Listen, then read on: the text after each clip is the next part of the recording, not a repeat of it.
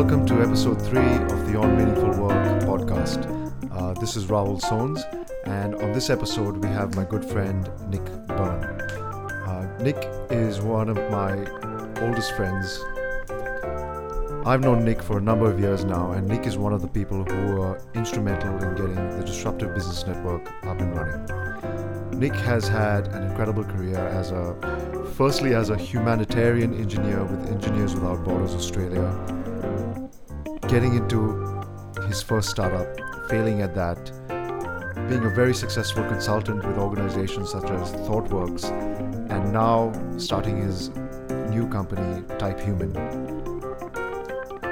In this episode, we get into Nick's journey, what motivates him, and how he came to regard blockchain and Web 3.0 world. So thank you for listening and enjoy our interview with Nick Byrne.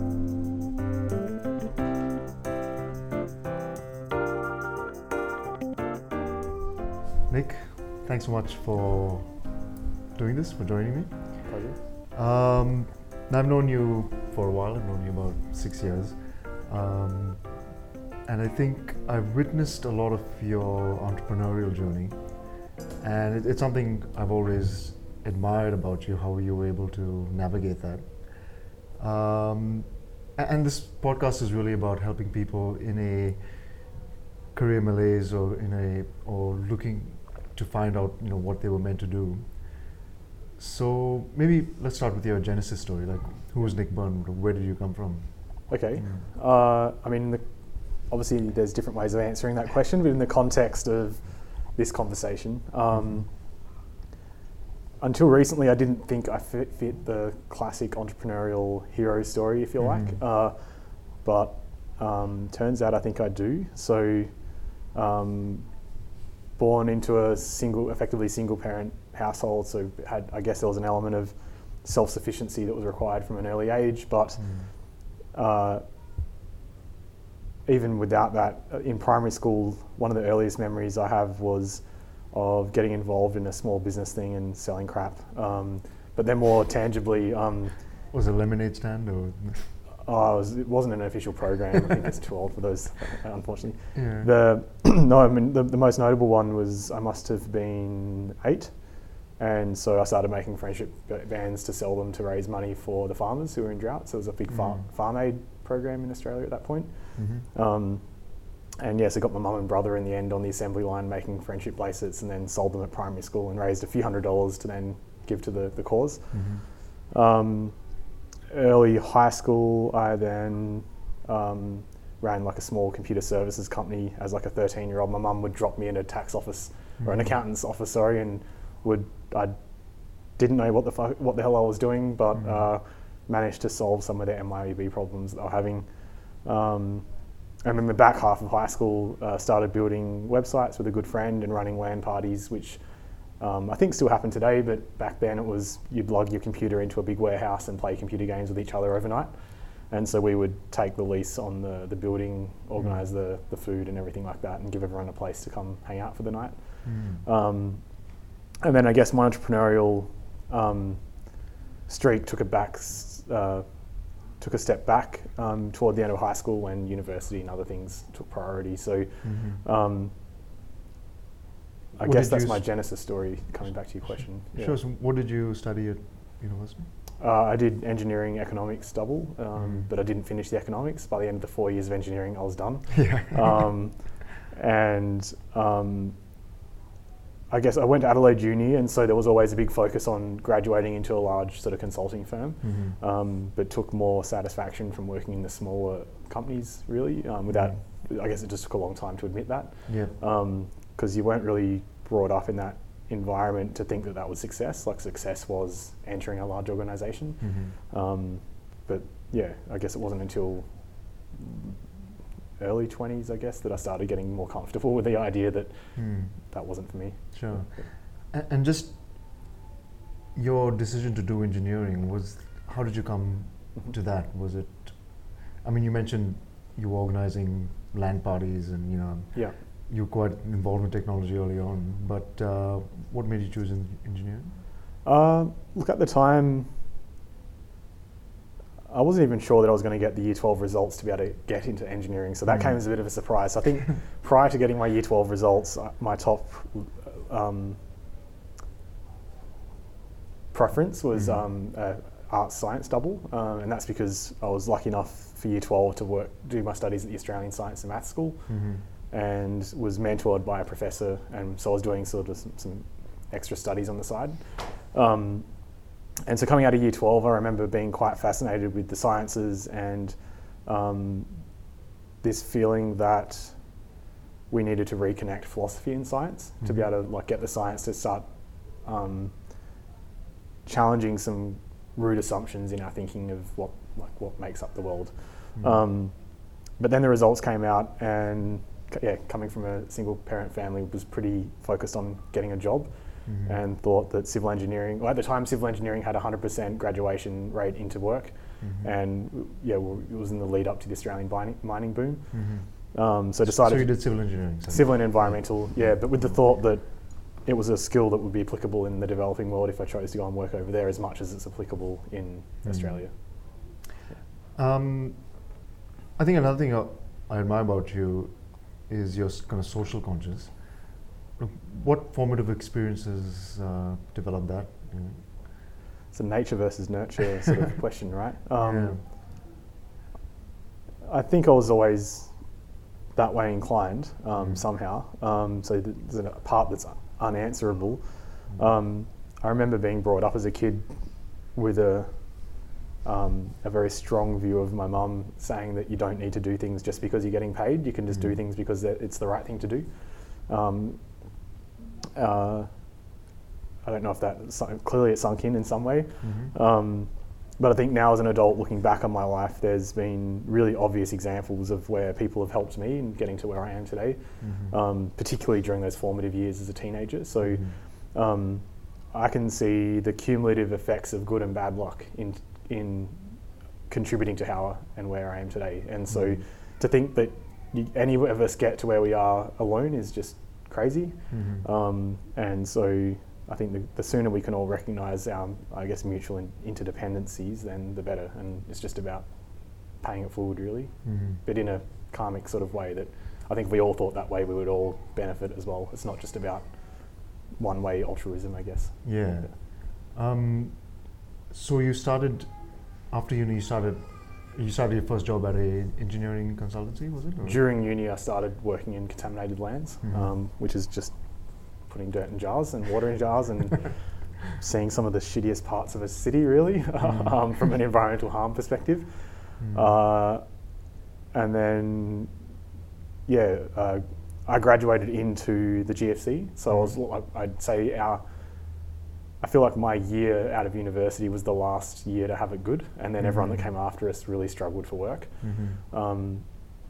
So I did a bit of time in a consulting firm in Adelaide before moving to Queensland, consulted up there for a couple of years in hydrology, so flood modelling mostly, and then that was where I sort of left the formal corporate life for a little while and joined Engineers Without Borders at that point. Yep.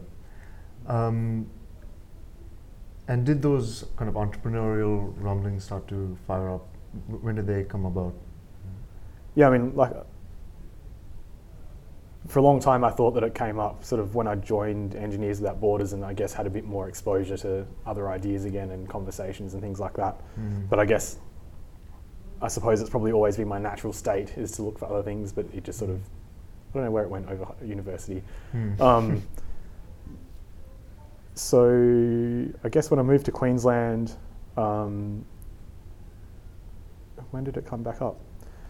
So I've always been involved in surf lifesaving, and so our surf lifesaving coach in Queensland was also starting a new business focused around CrossFit, and this was right at the early days of CrossFit in Australia, not the hyped up Reebok branded thing it is today.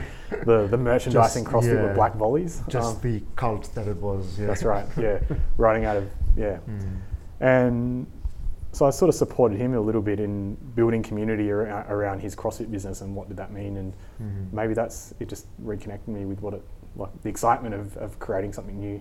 So I think that's when I found it again. Yeah. And I mean, what was working at Engineers Without Borders like? And I mean, if you just speak to a little of what they do. Yeah. So I think I'll try and answer with like the audience in mind a little bit. For me, in the corporate sector, it wasn't very purposeful. I was working in land development at the time and dealing with land developers. And there was a lot of good things about that job. I really loved the people I was working with, but it really lacked that sense of purpose. That it wasn't that fulfilling. And so moving to Engineers Without Borders, it felt like an opportunity to sort of explore what a more purposeful career might be, and particularly in your early 20s when you don't have a mortgage or anything like that. That's the time to play and sort of figure out, I think, what you care about. So Engineers Without Borders Australia are a volunteer network that reaches mostly through university chapters around Australia. And I don't know how they would describe themselves today, but historically I've described them as sort of having two or three faces.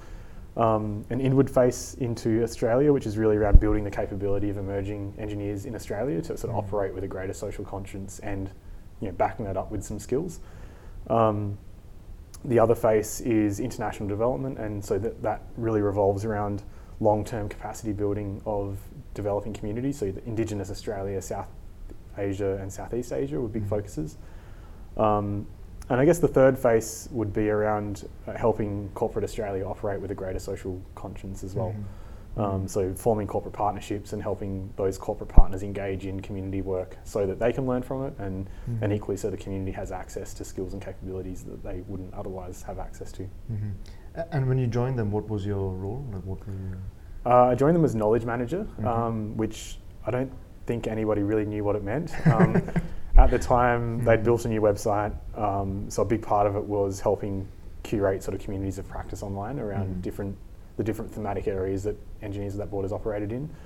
But in reality, I was then quickly seconded to Engineers Australia and spent all of 2011, and I guess there was a bit of a ramp in and ramp out, working with Engineers Australia to facilitate the Year of Humanitarian Engineering.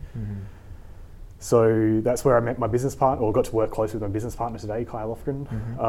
And we really spent that year bouncing between the not-for-profit sector, international development, military, and other engineering organisations and peak bodies to figure out, like, what does humanitarian engineering even mean?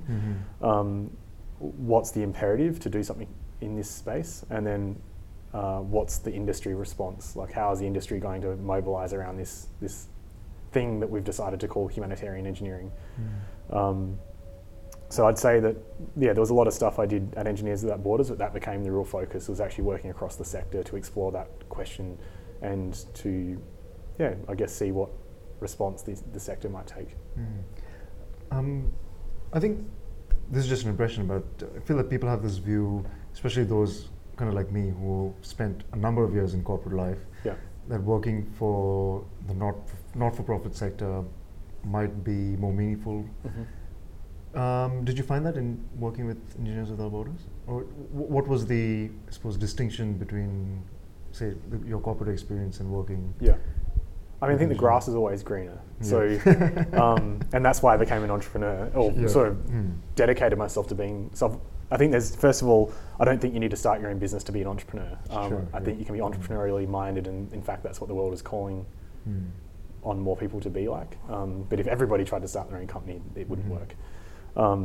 So I think it was after my experience with Engineers Without Borders that I decided to start my own thing.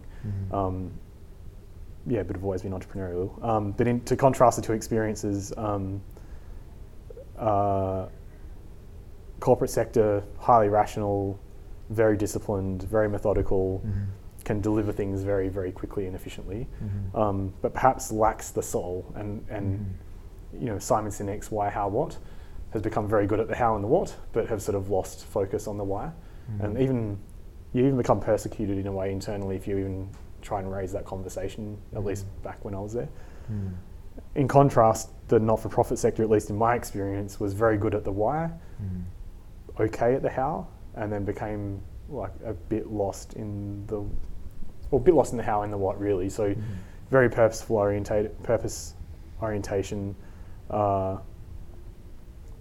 but I would say the emotiveness of it seems to get the best of the organisation. So, not necessarily EWB, but I guess a general observation is in some toxic not-for-profits, it seems to cultivate a sense of self-righteousness, that because they're purpose-orientated and because they're social justice warriors, that the world owes them something. But it's important to recognise the value exchange that we all enter into when we go about our work and our days. So in a not-for-profit, you need to still be focused on the value exchange that your donors are expecting. So people give you money, but they still expect something in return. Yeah. And I feel like the not-for-profit sector at times loses sight on that because they're just so focused on their social justice mission. Yeah. I mean, I heard this might be a little too cynical, but I heard that not-for-profits should really be called not-for-tax, because at the end of the day, they still need to provide value, they still need to even make a profit, but how that profit is distributed is a different structure. That's right, yeah.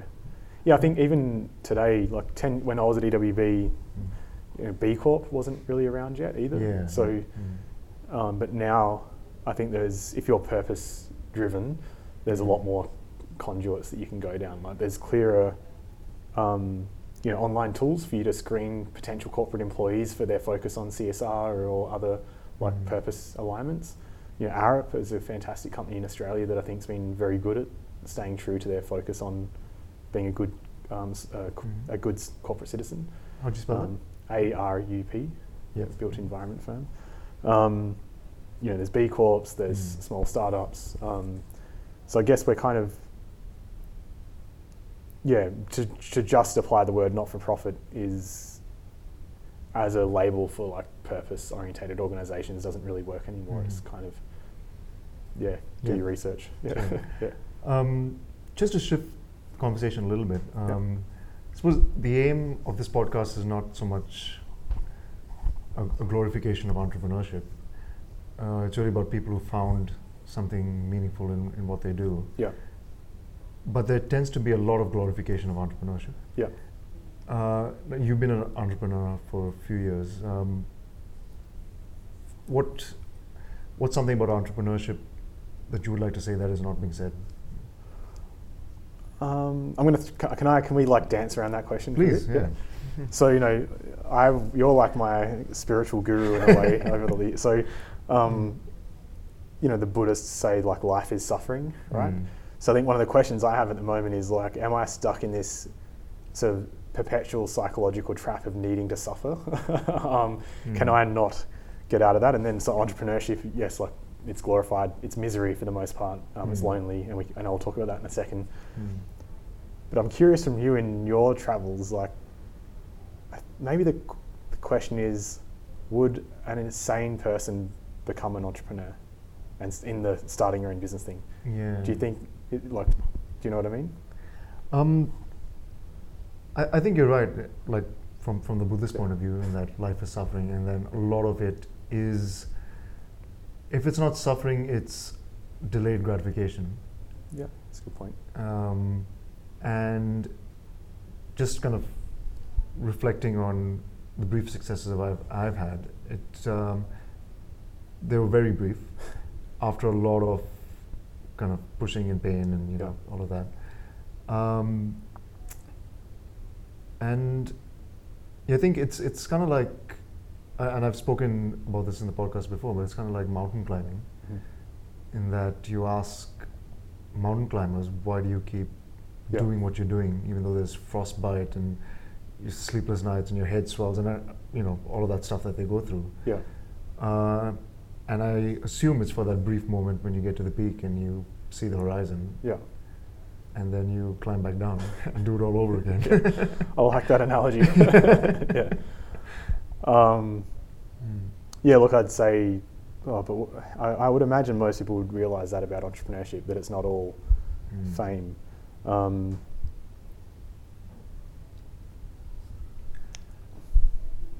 Maybe. And just to cut in, it's kind of the best entrepreneurs that I know, kind of like yourself, are kind of without the fanfare, in that they do what they do it quietly, they just get stuff done, and then slowly It takes build. 10 years to build an overnight success. Yeah, exactly. Yeah, I mean, there's lots of cliches. I think the internet has sort of invented and thrown or distributed all the various different cliches I could say about entrepreneurship, but I think it still surprises me how often I'll encounter one in real life and then be like, oh, that's what it means. So, you know, the saying fail fast, fail frequently is mostly applied in conversation around products, but the reality is there are so many different dimensions of running a business and that fail fast, fail frequently applies to all of them. You know, how to construct a board, who to hire, what clients to do business with, what product you're building, how to manage your finances, your tax. Like every aspect of your business calls on you to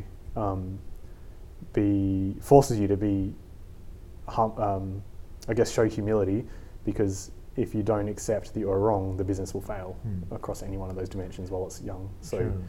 And I think that they also go kind of internally. For example, the people you work with, your co-founders, who are the right people that you want to start this journey on. Just with you, was there one failure that taught you the most? Is there one failure that you're thinking of?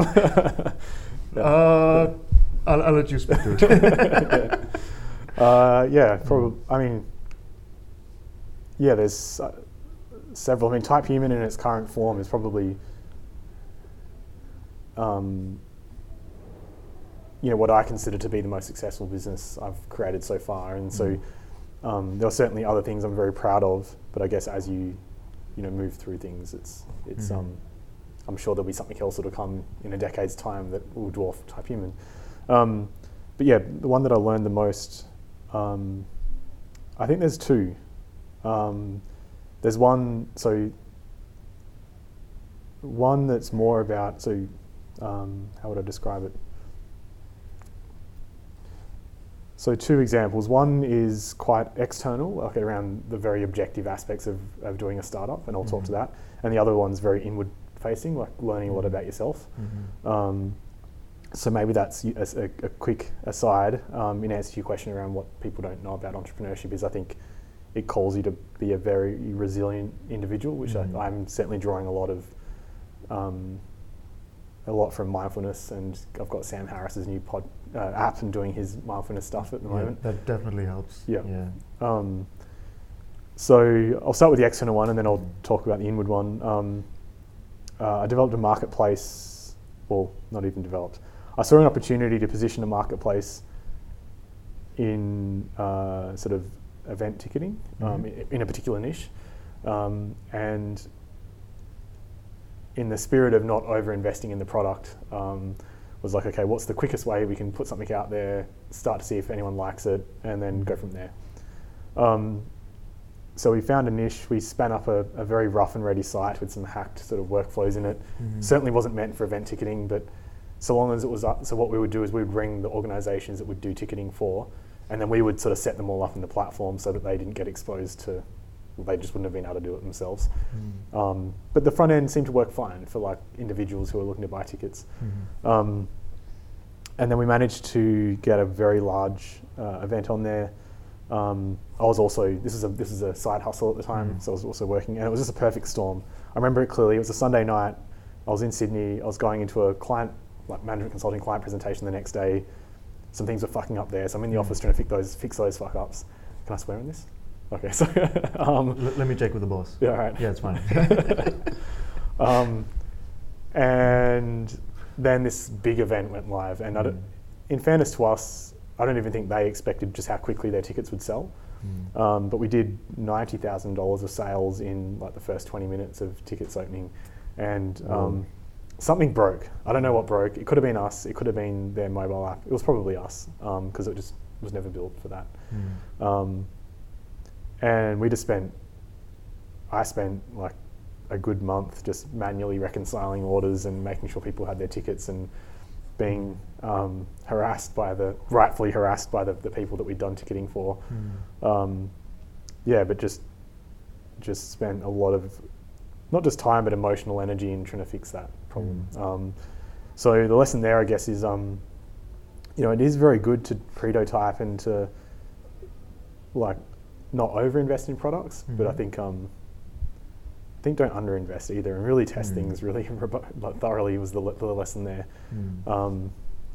But there's a positive lesson in that, $100,000 of ticket sales in a matter of a week or something like that. It was kind of prototyping at its finest to demonstrate you had something before you built something. Yep. But just not worth the emotional energy. And so maybe that's the lesson actually in one way there, that building a product that does like 100,000 of revenue in a year is just as emotionally taxing as something that does $1 million a year or more. So if you're going to do something, or even $10,000. $10,000, yeah, even worse. I mean, if you're going to do something, you want to really make sure it's going to be worth it. So, yeah. That kind of flies in the face of, I suppose, the whole lean startup movement, where it's build an MVP that's, I won't say terrible, but that you're embarrassed by, and then put it out there and see what works, see what doesn't work, and then pivot from that. Sorry. Huh? Well, yeah, you're right. Like, and we certainly followed the lean startup to a T in a lot of ways. But I feel like and the good entrepreneurs and the good business people still do this, but I think what we've lost in the mainstream conversation, if you like, is just good business. Yes, you need to go through all that, but spend at least a day or two doing some rationalization on what you think the market opportunity is. So if you succeed, how much money will this make you? And at least just making sure you're clear on what your assumptions are and what your roadmap is to getting to that target. I think it's still surprising how many prospective entrepreneurs go into these ideas without defining a revenue target for themselves and then like a pricing model and sort of working backwards from there to say, okay, this is how we're going to get to a point of making some good money. Do you want me to tell the other story? Yeah, please. Yeah. The other story Raul's heard before, so he's like smiling like at me, knowing full well what I'm about to talk about. First funded startup. I would give the abbreviated version of the story. Was quite naive, I think, going into it. You were there working on it with us. Very small funding amount, so we were on a very tight runway. And anyway, so the external stuff's probably irrelevant to the internal stuff that I went through, which is just when you receive funding and then you have people work for you, that's a really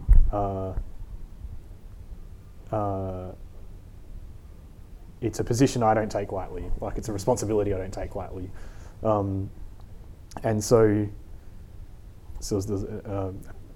certainly the highest point was having an investor give you money and go, yes, we believe in you. But the lowest point is then realizing you didn't succeed on the money, like in commercializing the idea. So for me, I mean, look, at the time, my now wife, girlfriend at the time, separated with me because I was an asshole basically at the lowest point of that.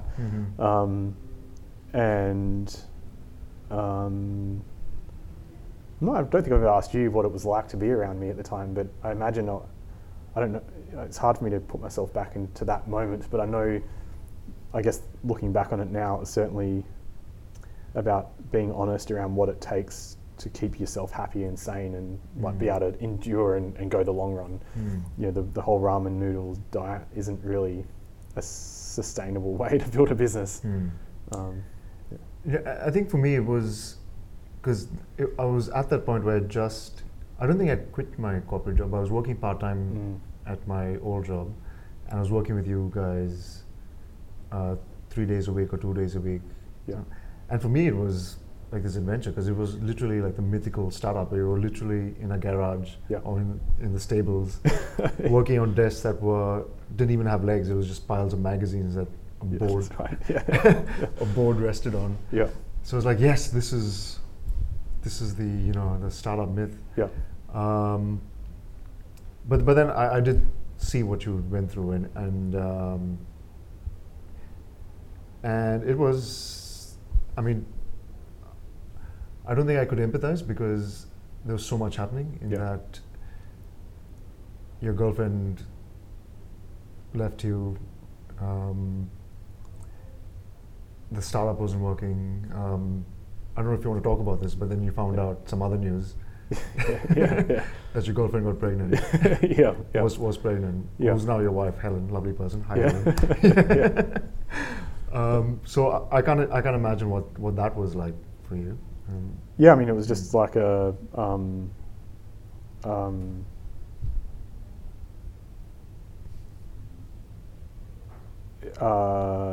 yeah, I mean, so like to set the scene, I guess maybe we've skimmed over some details. So we had a startup that was looking to do, it was effectively a white label talent marketplace.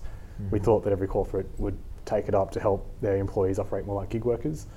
So we found zero traction in the corporate sector, but did find some traction in volunteer organisations, and we started to build out software to support organisations to better curate volunteers. That's the backstory. I think we had about a 6-month runway, I think, in funding from memory. So we had 6 months to do something, a year. We had a year to do something. And through that year, I didn't have a stable place to live. I just like couch surfed and house sat my way around Melbourne. There was a low point of sleeping on my business partner's couch, and yeah, that was fun. And so so certainly like life just enveloped into this thing. And yes, there's a lot of fun romantic parts of like tables with magazines stacked up. But maybe that's where it became self-destructive, I think. So the masochicism, is that how I pronounce it? Masochism, I think. Yeah. Like getting used to the pain and not doing anything about it. That's right. Yeah. So it almost became too much of the badge of honor, and so I think, certainly for me, like developing more responsibilities in life and things like that has actually become made me a better entrepreneur. So I've been less self-destructive and being able to focus more on actually, if we're going to do this, we've got to get paid and we've got to actually make money. We can't just do the ramen noodle pathway. I think another thing I should say is from someone on the outside looking in, I think one thing I did notice is that when you found out Helen was pregnant, it kind of focused your attention into, I think, maybe forgetting the romance or the myth of following with this on the startup journey and just getting focused on doing something practical, i.e. making money. Yeah. Could you talk to that? Or? Yeah, sure. I mean, there was a really simple version, which is just get a job. I had some debts to pay as well, so there's just like a practical way. I think most entrepreneurs are probably finding themselves in a level of debt at that point in their journey if they haven't It's not just about spending other people's money. You generally draw down on your own savings or credit cards and things like that as well. So maybe there's kind of like phases to going through it. It's kind of like an immediate tactical need, which is survive. Rent, food, all of that. And then out of survival mode then becomes some reflection around like what next, I guess. And so for me, the first survival gig I took was more management consulting, and it was a long way away from technology. But then the reflection mode was what went wrong in the startup in terms of, there was a whole bunch of stuff outside of our control, and at the time I would say that most of that is market. Not to say that you can't do something about that, but what are the skills that I want to learn so that when I eventually come back to doing this again, I'll be able to be more successful or minimize the risk of failure. And a lot of that revolved around how do we build software. So went and worked for Common Code as the second destination, and Daryl and I at Common Code are great friends still now, although we don't see each other as much. But there was able to work for one of their startup clients for a year, running their software team and getting their first releases out. So they got paid, and then went over to Daryl's business and helped him sort of restructure his agency and got to see the trials and tribulations there. And I guess it was kind of towards the end of there that I think I went to ThoughtWorks for a year as well. So there was kind of like during that recovery phase, It's sort of emotional recovery, rebuilding skills in areas that you were weak on in that previous iteration, and then giving yourself the permission to sort of be a bit playful and figure out what next. Because I think one thing that did happen after that, you really established quite an impressive career as a consultant and as a consultant. And if I can digress a little bit, like your story reminds me of an interview I listened to of Francis Ford Coppola. He's the director of The Godfather. Okay, yeah. And he was saying that how he was this young, starry-eyed filmmaker. He saw himself as this auteur, as only making art films. Yeah. And similar story, his wife got pregnant, and then The Godfather came across to him, and he was like, if my wife wasn't pregnant, I would not have taken The Godfather, because that was too commercial of a movie.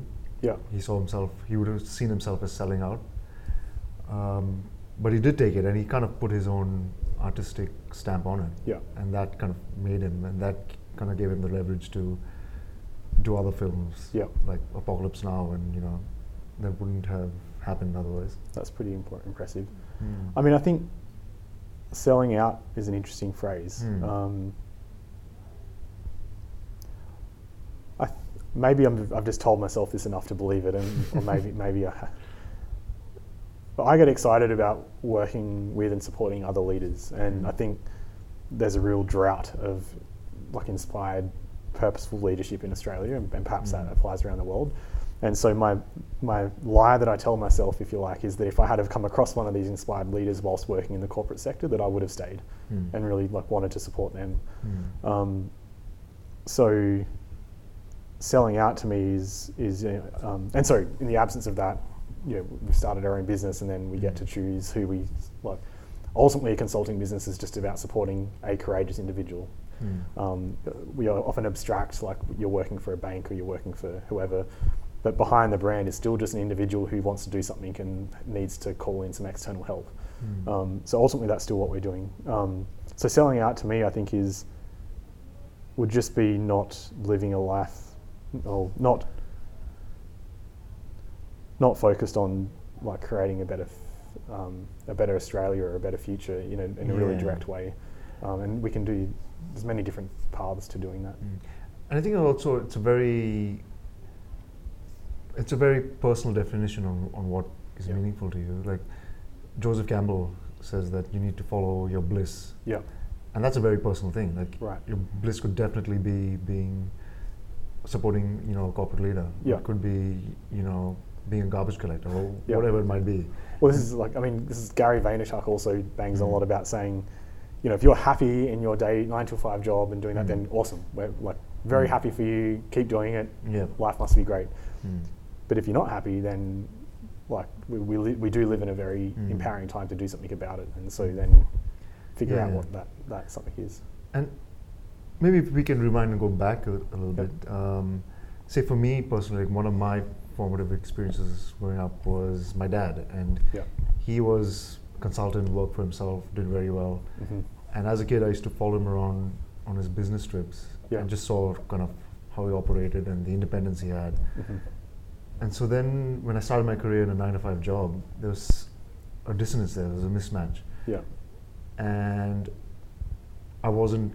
it took me 6 years, but I realized I wasn't following my bliss. How did you manage that? Trial and error, I suppose. I think I met you around that time, around 6 years ago, where I was just going to every meetup that even mildly interested me. Yeah. And then kind of narrowed in on the tech and social entrepreneurship meetups. And then kind of met you, and then kind of worked at Small Giants, and that opened my eyes up to a whole other world. And then, and thanks to you, kind of Disruptive Business Network and this podcast came along. Collaboration. So it was just trial and error. I think maybe that's the message. It's easy to construct a retrospective narrative around this stuff, but in the moment, I think all of us are just doing trial and error. Yeah. And so, like, in thinking back through my experiences, I think you need to be self-aware enough to understand just how much a sort of risk, I guess, you can expose yourself to. And risk isn't just financial, it's also emotional and a whole bunch of other things. And then just be realistic about the fact that you're going to be like doing a whole bunch of trial and error along the way. Yeah. And so just take it back to maybe a formative experience for you, maybe in your childhood. Did you have someone you looked up to, or someone that's kind of formed your worldview? Not really, actually. Like I I took things from various different people. But I think I've been a pretty stubborn person since a very young age.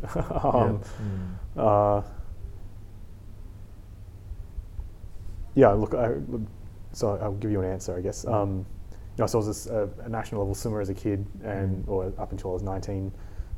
So I think I quickly learned the link between sort of effort and reward. So 30 hours of swimming a week, like, translates pretty directly to whether you're going to do a good time or not. And then had a very, very disciplined coach, almost intimidating. Definitely intimidating in a good way. So that was like a real installation of discipline, but also effort reward. But look, I think some nudges from mum and dad around. I've already used the quote from my mum. My dad he was a big union man. He led the union movement in Adelaide when Rupert Murdoch bought out the printing press. Oh wow! So he sort of fought for fair redundancy packages and things like that to all the people that were laid off during that. When he died, the joke was that there'd only be one person that would get him to sit up, and that would be if Rupert Murdoch turned up right now. He'd probably jump out of his coffin and strangle him. And he I guess taught. I remember early on in uni trying to have a chat with him about the link between unemployment and inflation, and how what the government does in those circumstances. And he cut me off pretty quickly and sort of just said something along the lines of, I don't really care if the unemployment rate is like 2% or 6%. A guy in his ass is a guy in his ass, and they deserve to be helped. And so I suppose that's always stuck. Like that. It really doesn't matter if it's 10 people or 1 million people that are suffering. Like they're still human and deserve some compassion and I guess some dignity. That's probably a quote that's really stuck with me for a long time. Yeah, I think it sounds like it, because I think that kind of ties into the work you're doing now, and especially blockchain. You really took to blockchain like a duck to water. Yeah. Can you explain why? Like, what was it about blockchain that really got to you? The common theme of my entrepreneurial efforts since we started was certainly around rethinking how we organise. So how we organise in business, how we organise in like civil life or civic life, and how we organise in public life. And I guess if we say sort of pre-blockchain, we're quite limited in how we could rethink that and sort of present tools around it. There was holacracy and responsive organisations sort of became quite popular, but these are very, I guess, I'd call them blunt instruments at the time. Like we really live in a world which is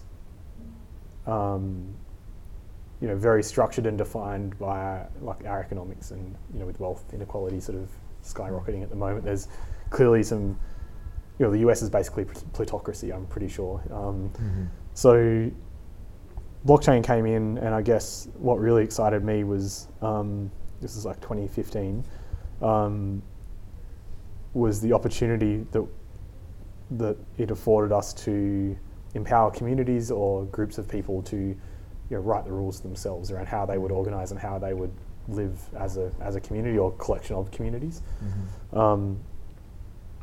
and I still don't know that I've got a fair answer to like so where that trajectory is going. But if anybody wanted to geek out and read about it, there's a book by the economist Hayek called The Denationalization of Money, and it's an economist, Nobel laureate economist, wrote the book in 1974, and he basically calls for an open market for money. So not anybody could create their own money. Because the purpose of money is a store of value for individuals in society. And if we look at Venezuela right now, you've got hyperinflation, and so the utility of money as a store of value has been completely eroded by the government's mishandling of it, and so the citizens then suffer. So Hayek calls for like an open market of money so that citizens can choose the best store of value, and we don't then get these scenarios where governments can abuse their power across money. So denationalization of money, if you want to geek out there. How it links to Type Human. Our purpose as Type Human is to see how technology can support human dignity in the world around us. The three global challenges at the moment are climate change, the threat of nuclear war, and technological disruption. And I guess it's my strong opinion at the moment that we don't have enough of civil society sort of educated in how technology interacts with these issues, and that's often portrayed as a negative in media at the moment, but it's also as like a potential positive as well. How do we use these tools to affect change in those fields?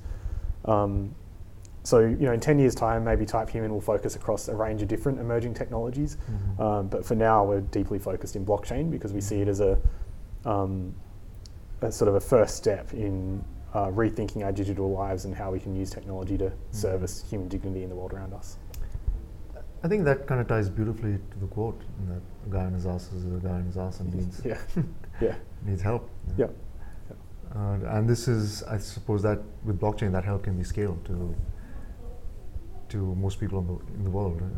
I think it's, I think most people kind of tie blockchain to Bitcoin, and that's their understanding of it. But maybe if you could speak to the work you're doing with Red Cross, for example, on how they're using blockchain to enhance human dignity. Sure. So I think, try to simplify the blockchain conversation. We talk more about Web3 than blockchain. And what I would say, I'll draw upon a conversation I just had this morning. What we're really trying to do in this is, this might come across anarchistic, hopefully it doesn't, but at the moment our digital lives are prone to human points of failure. So by that I mean, Facebook could have been a very altruistic community serving organisation, but a human decided for it not to be. And so what Web3 will do is it provides us effectively with an alternative governance arrangement around how these digital organisations are operated. So rather than relying on a human to make decisions, we can express our organisational, our rules for how we make decisions as an organisation into code, and then have those instructions automatically executed once certain things happen. So the famous example is the DAO, which is also a terrible example, but I'll skip the terrible one. The DAO is just a community fund, and the goal of this fund was to, everyone could put their money in exchange they got some tokens that they could vote with, and then the community could equally put project proposals to the fund in order to get money and go and work on something. So the idea was, centralize some money, provide a mechanism for the community to put proposals in place to work on stuff, and then have the community vote on what proposals they wanted to see come to life. And when a project got the votes that was necessary to be successful, the money would just auto execute to the people that submitted the proposal, and off they go. So that's just an example of how we get humans out of the way. At Red Cross, what we're doing there is, I'd call it probably a hybrid Web3 solution now. Like it has all the philosophies of Web3, but we're sort of doing a mix. The focus is on making it easier to volunteer and take humanitarian action in Australia. And one of the key barriers to doing that at the moment is just the sheer it's very hard for organisations like Red Cross to evaluate the reputation or trustworthiness of an individual who's presenting to them. So today the only way they can do that is to run police checks, working with children's checks over those individuals, which is a very costly exercise. So we see sort of using blockchain technology, we see two steps to solving that. The first step is actually uses very little blockchain, but we automate that compliance check of police checks and working with children's checks. But then we offer those credentials back to the volunteer as what's called a blockchain attestation. So this is just a blockchain certificate on your mobile phone that's not owned. It's legit. It's really hard to communicate how this works via a podcast, but I guess just trust me in saying the data is owned by the individual and there's no corporation that will try to lay claim to that. So they can then represent those certificates any other time they want to. And I guess then step 3 will be, once we have this platform and global standard for allowing individuals to hold on to these certificates, what else might we put in somebody's hands to be able to be used in the future to demonstrate their trustworthiness? Some easy examples might be like Academy XI or General Assembly, all these sort of on-demand skills courses that we do today. There's no way of digitally presenting them to an employer if you want to work for them. So at the moment, the value of them probably is lower than, I think they're going to be much more valuable certifications in the future than they are today. Equally, project experiences, all these sorts of things, we can start to collect basically everything on your LinkedIn profile should be data that you hold in a mobile app for yourself and can be digitally resurfaced in a trustworthy way whenever you like, so that we can better assess if you're trustworthy or not. Yeah, that sounds fascinating, and I've kind of been involved with the genesis of Type Human, and like doing your work now, what makes you feel alive? Moments like this, honestly, like hanging out with you. I get a lot of buzz in just working with amazing people, and particularly people that have chosen to align with us. We've gone through some struggles internal struggles over the last 12 months. We had a bit of a turnover in leadership team, which, to be honest, I kind of expected, but it doesn't make it any easier when it happens. So to have more people come into the organisation who are actually just super engaged and proactive and doing their parts of the business without concern is just a real thrill to sort of turn up and have people with ideas around how to grow this thing and they care for it as well. Because I guess before that it's just me, it's really just a Nick Burns show and I'm not interested in being a Nick Burns show. So the greatest thrill is in seeing other people choose to jump on board and roll their sleeves up and sort of see something see some potential in this as well. I think the other side is probably we need more business owners taking a stand at the moment for what they think is or isn't working in the world. So toward the end of last year, we took a stand against the Assistance and Access and Assistance Bill, AA Bill in Australia. Yep. And that was remarkable to see how many people turned up to that event, and we haven't followed that up yet, and mostly because I'm still reflecting on how we move away from a tactical response to something more sustainable. But there's something really interesting in this space between public life and civil society at the moment that I think... So just quickly, the ANA bill was a government requirement that required startups or technology companies to create a backdoor. That's right, yeah. So it's compromised this basically entire Australian technology community. And it's not actually, I mean, the use of the word AA bill is kind of misleading because it's no longer a bill, it's legislation, and it's enforceable today in Australia. And it can ask any employee of any organisation to implement a backdoor into their software to allow the agencies to gain access to that data. And then there are severe penalties for even reporting that's happened. So it's 10 years imprisonment for stating the fact that you've been asked to do it and things like that. So it really seems to lack a lot of the checks and balances that we'd expect for a modern society like Australia. I think just to kind of wind up, but one question I really want to get from you is, I suppose another point of admiration really is kind of the network you've built since you've started your journey. And I think it's quite an amazing, formidable network, from corporate CEOs to not-for-profit leaders. How did that come about? Good question. Yeah. I really don't know. I think, like in all honesty, a lot of it's good luck, and you know, I don't think it's not something that I could codify. I think I've always been a pretty authentic person. Like I'm not. Some people would have called this into question recently, but like I genuinely care a lot about the clients we work for, and will. And incredibly loyal to serving our clients. And so I guess if there's any sort of one thing I've tried to do over the last few years is just like be true to that. And there's been screw ups along the way. None of us are perfect, but I think my intent has always been there. And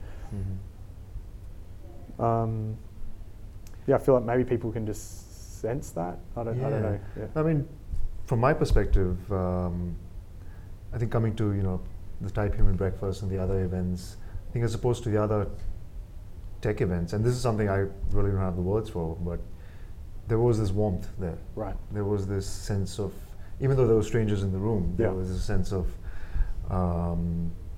belonging. I don't want to get too airy-fairy, but but that's what it felt like. And I'm not sure, I was trying to think about what that was, like how that was engineered, but I don't have an answer. It was just there. Yeah. Could have just been in the space. It was quite a beautiful office at this breakfast. That could be it. Yeah. Oh, that's nice. It's probably a reflection I haven't thought of enough. If you had have asked me a different question, the response would have been, I think that's something we need to work on at the moment in the business, that we don't actually have enough of a point of gravity. Our business is currently sort of spread out over a few different project offices, and so I feel like the thing we're most exposed to at the moment is maybe a lack of belonging in what it means to be associated with Type Human, and we need to really work on that over the next few months to sort of bring that back together, so that somebody that chooses to work for us is reminded why regularly. They're not just sitting in like a lot of people. Even we're working in the not-for-profit sector, we still do maintain fairly competitive salaries, but some of the people that have worked for us have certainly chosen to take a pay cut compared to what they could get in the private sector as a highly capable tech worker at the moment. So I'm constantly a big reflection of this year has been like, how do we honour those people, and how do we continue to focus on that sense of belonging? Like, what is our value proposition to the individuals who choose to align to Type Human? I'm not sure that I'm not really sure we've nailed that yet. Okay. Yeah. I suppose just to finish up, say someone listening to this, if they're in a mid-career malaise and looking for something more meaningful, what would your advice be? Take a holiday if you can afford it. Seriously, like go find some cheap part of the world and sit on a beach and read and talk to as many people as you can. I think the first thing you want to engineer yourself for is to give yourself the most reflective time as possible, so that you're not forced to. I think you need to move out of this survival mode and into like a sort of a view of abundance and creativity, I guess, for lack of a better word. So, I mean, if you've managed to save up enough money to have 6 to 12 months to not have to make money, then sure, stay in Australia and go to meetups, be explorative and playful for as long as you can. Otherwise, go there. But I guess, thinking out loud now, so that's if you're completely sick of your corporate job and you have to get out, like do that. But maybe you don't need to do that. So in which case, there's some great mentoring programs that are starting to pop up via Stone and Chalk. So that could be a really good avenue for like what I imagine is very highly skilled people in corporate Australia. They could come and volunteer or play around out of hours with some startups who are looking for their skill set, and that just give them a taste of what's going on and where they might be interested in getting involved.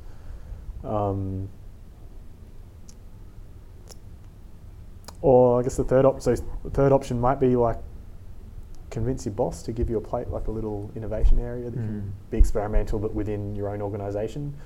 I'm starting to think more and more that there is actually a big appetite for those sorts of people inside of organisations, but it does require you to sort of be a bit gritty and hustle for that space as well. So, yeah. If I could just add something just to your third point. It's funny, the other day I was reading about this study where this professor from NYU spoke to a bunch of hospital cleaners. Yep. So these were kind of people at the lowest on the totem pole who were cleaning bedpans and she wanted to know what would these people find good about their jobs or bad about their jobs. And sure, like one group hated their jobs. Yeah. But the other group found their jobs meaningful, and then the way they did that was they attached their job to a higher purpose, in that they didn't see themselves as orderlies, they saw themselves as healers. Yeah. And there was one example where she said this orderly would come in and she would change the flowers in the room. These are for comatose patients, and change the paintings on the wall just in case. So just in case the patient woke up, that there's art around them. Yeah. And the term she used for that was job crafting. That it's within yourself to craft your job into as a way to deploy your strengths. And I heard something similar recently, which was kind of calling bullshit on this whole pursuit of happiness thing. And it's kind of about finding contentment in being content with where you find yourself. And so I think unless you're in that position of being content with where you find yourself, I think you're entering into, and you're thinking about being an entrepreneur, I think you're not moving into entrepreneurship in the right frame of mind. I think if you're in that mid layer of the corporate sector, you should hope that you're in that second half of the subjects you just described before you move out and do your own thing. Otherwise, to be honest, it's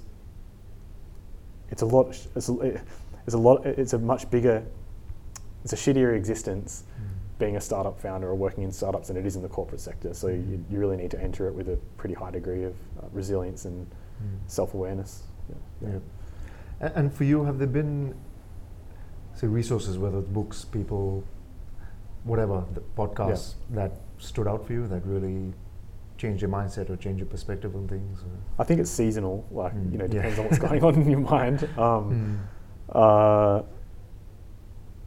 I think not underestimating the importance of the people who are close to you, like the podcast side, so yourself, Kyle Lofgren, Annie Rowland Campbell,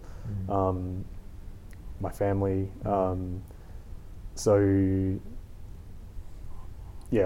Any book sort of isn't worth anything unless you've got that support structure around you.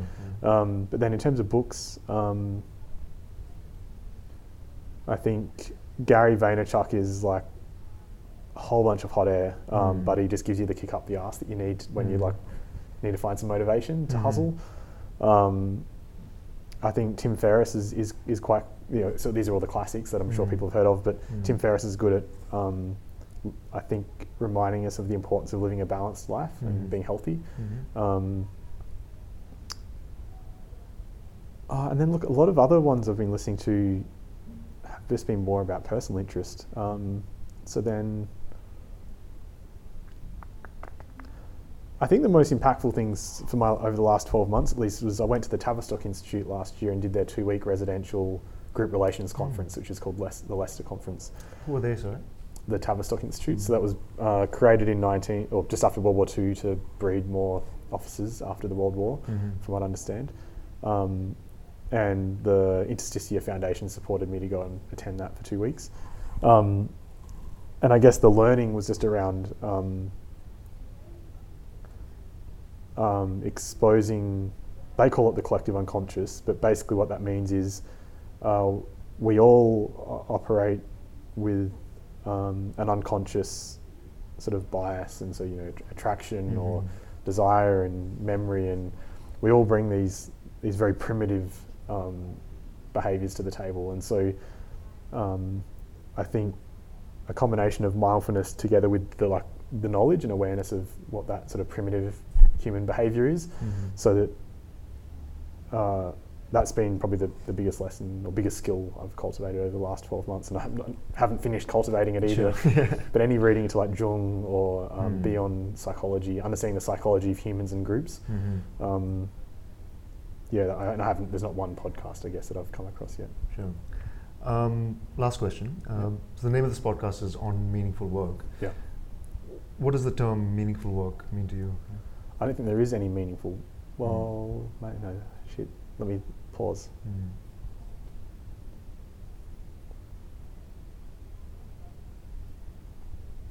It's going to mean a lot of different things to different people. So for me, yeah, for you right now. Yeah. Well, I guess keeping consistent with like Tavistock and the group relation stuff. Eventually, your role as an entrepreneur is to like bring people together to do something bigger than themselves. So the meaningful work definition then is like, if I was just bringing people together to like manufacture shoes, and I just wanted to like do that as cheaply as possible, fuck the workers, and then sell it for profit, that wouldn't be meaningful because there'd be a whole bunch of misery inside of the organisation. So meaningful work is, I think, first and foremost about providing a space, an environment by which individuals can genuinely do the best work of their lives and feel like they're like developing themselves and working on something important themselves. So that's the meaningful bit, I guess. And then the work is everything. Like nothing in life is free. So work is often thought about as the product that you offer a client, but the work is in investing the time to like resolve a conflict or to like build a relationship that might be uncomfortable, or the work is everywhere, or end one. So meaningful work is, I think I've clearly positioned a vision around what Type Human wants to achieve, but I think over time that vision will be shaped by the members of Type Human, and so the focus then needs to be on. I really believe that individuals will inclined to do meaningful work, as in add value to society and each other. And so what's gone wrong perhaps over the last few decades has been an orientation around like scarcity and individualism that sort of led to this very like zero-sum competitive game. And I think if you build organisations like we have done, that's what will come. That's what happens. Highly, like very hierarchical, very individualistic. So it becomes zero-sum climber for the top. But I think if we I don't know what this looks like yet, but I guess if we focus more on creating spaces that gives individuals the chance to work on work that they think is meaningful and the space to learn and develop along the way, then it probably doesn't matter a whole lot what this like the final vision or purpose of that group of people is. They'll shape it and change it along the way, but it'll be coming from a good place rather than a self-maximizing sort of place, which is what's happened over the last few decades with our companies, I think. Sure. Did that make sense? No, I think it did, because I think I'm glad you brought in the work definition as well. Because we don't want to get too caught up in the meaning and forget about the work, which can be uncomfortable, it can be tough. And really it's about then building that resilience and building that capabilities of dealing with that. What tactics have you come like? I think for me as well, just like you, it's the people. It's I don't know who said this, but it's kind of like you're the average of the 5 people you spend most time with. I think over the last 3-4 years, I've been lucky enough to take that to heart, and I think more than anything, that's really helped me. And I suppose in terms of what I find meaningful, it's I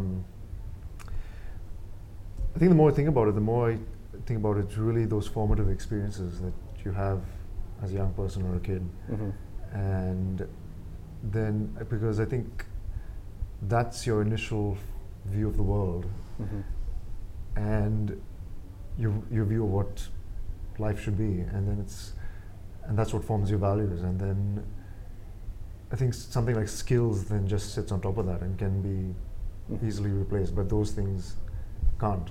Yeah. And I think it's really tapping into that and then building on that, whether it's abilities or skills or. Yeah. Are there any daily practices that you recommend? I think for me, and this is, correlation versus causation argument, but Yeah. I've been meditating 20 minutes a day for 3 years now. Mm-hmm. And I think that's really grounded me as a person. And I'm only been noticing this in the last few months, that I'm not as reactive as I used to be. I'm not, I don't panic as much, Yeah. Is it the Um, beard or the meditation? There you go, Yeah. correlation versus causation. I think that, and I was always a good reader, but I think last few years I've really taken reading seriously, Mm-hmm. and that's really opened my mind to lots of new ideas and people. Yeah. I would say those two things. Yeah. Yeah. Cool. Anyway, Nick, thank you so much for doing this, Yeah. and not just for doing this podcast, but for really setting me on this journey. Yeah. Because it's fair to say that DBN wouldn't exist without your help and without you getting the first group of people together. And You can only lead a horse to water. You've done the hard march. so, but for all of that, I'm really grateful. So, thank you. Good luck. Cheers.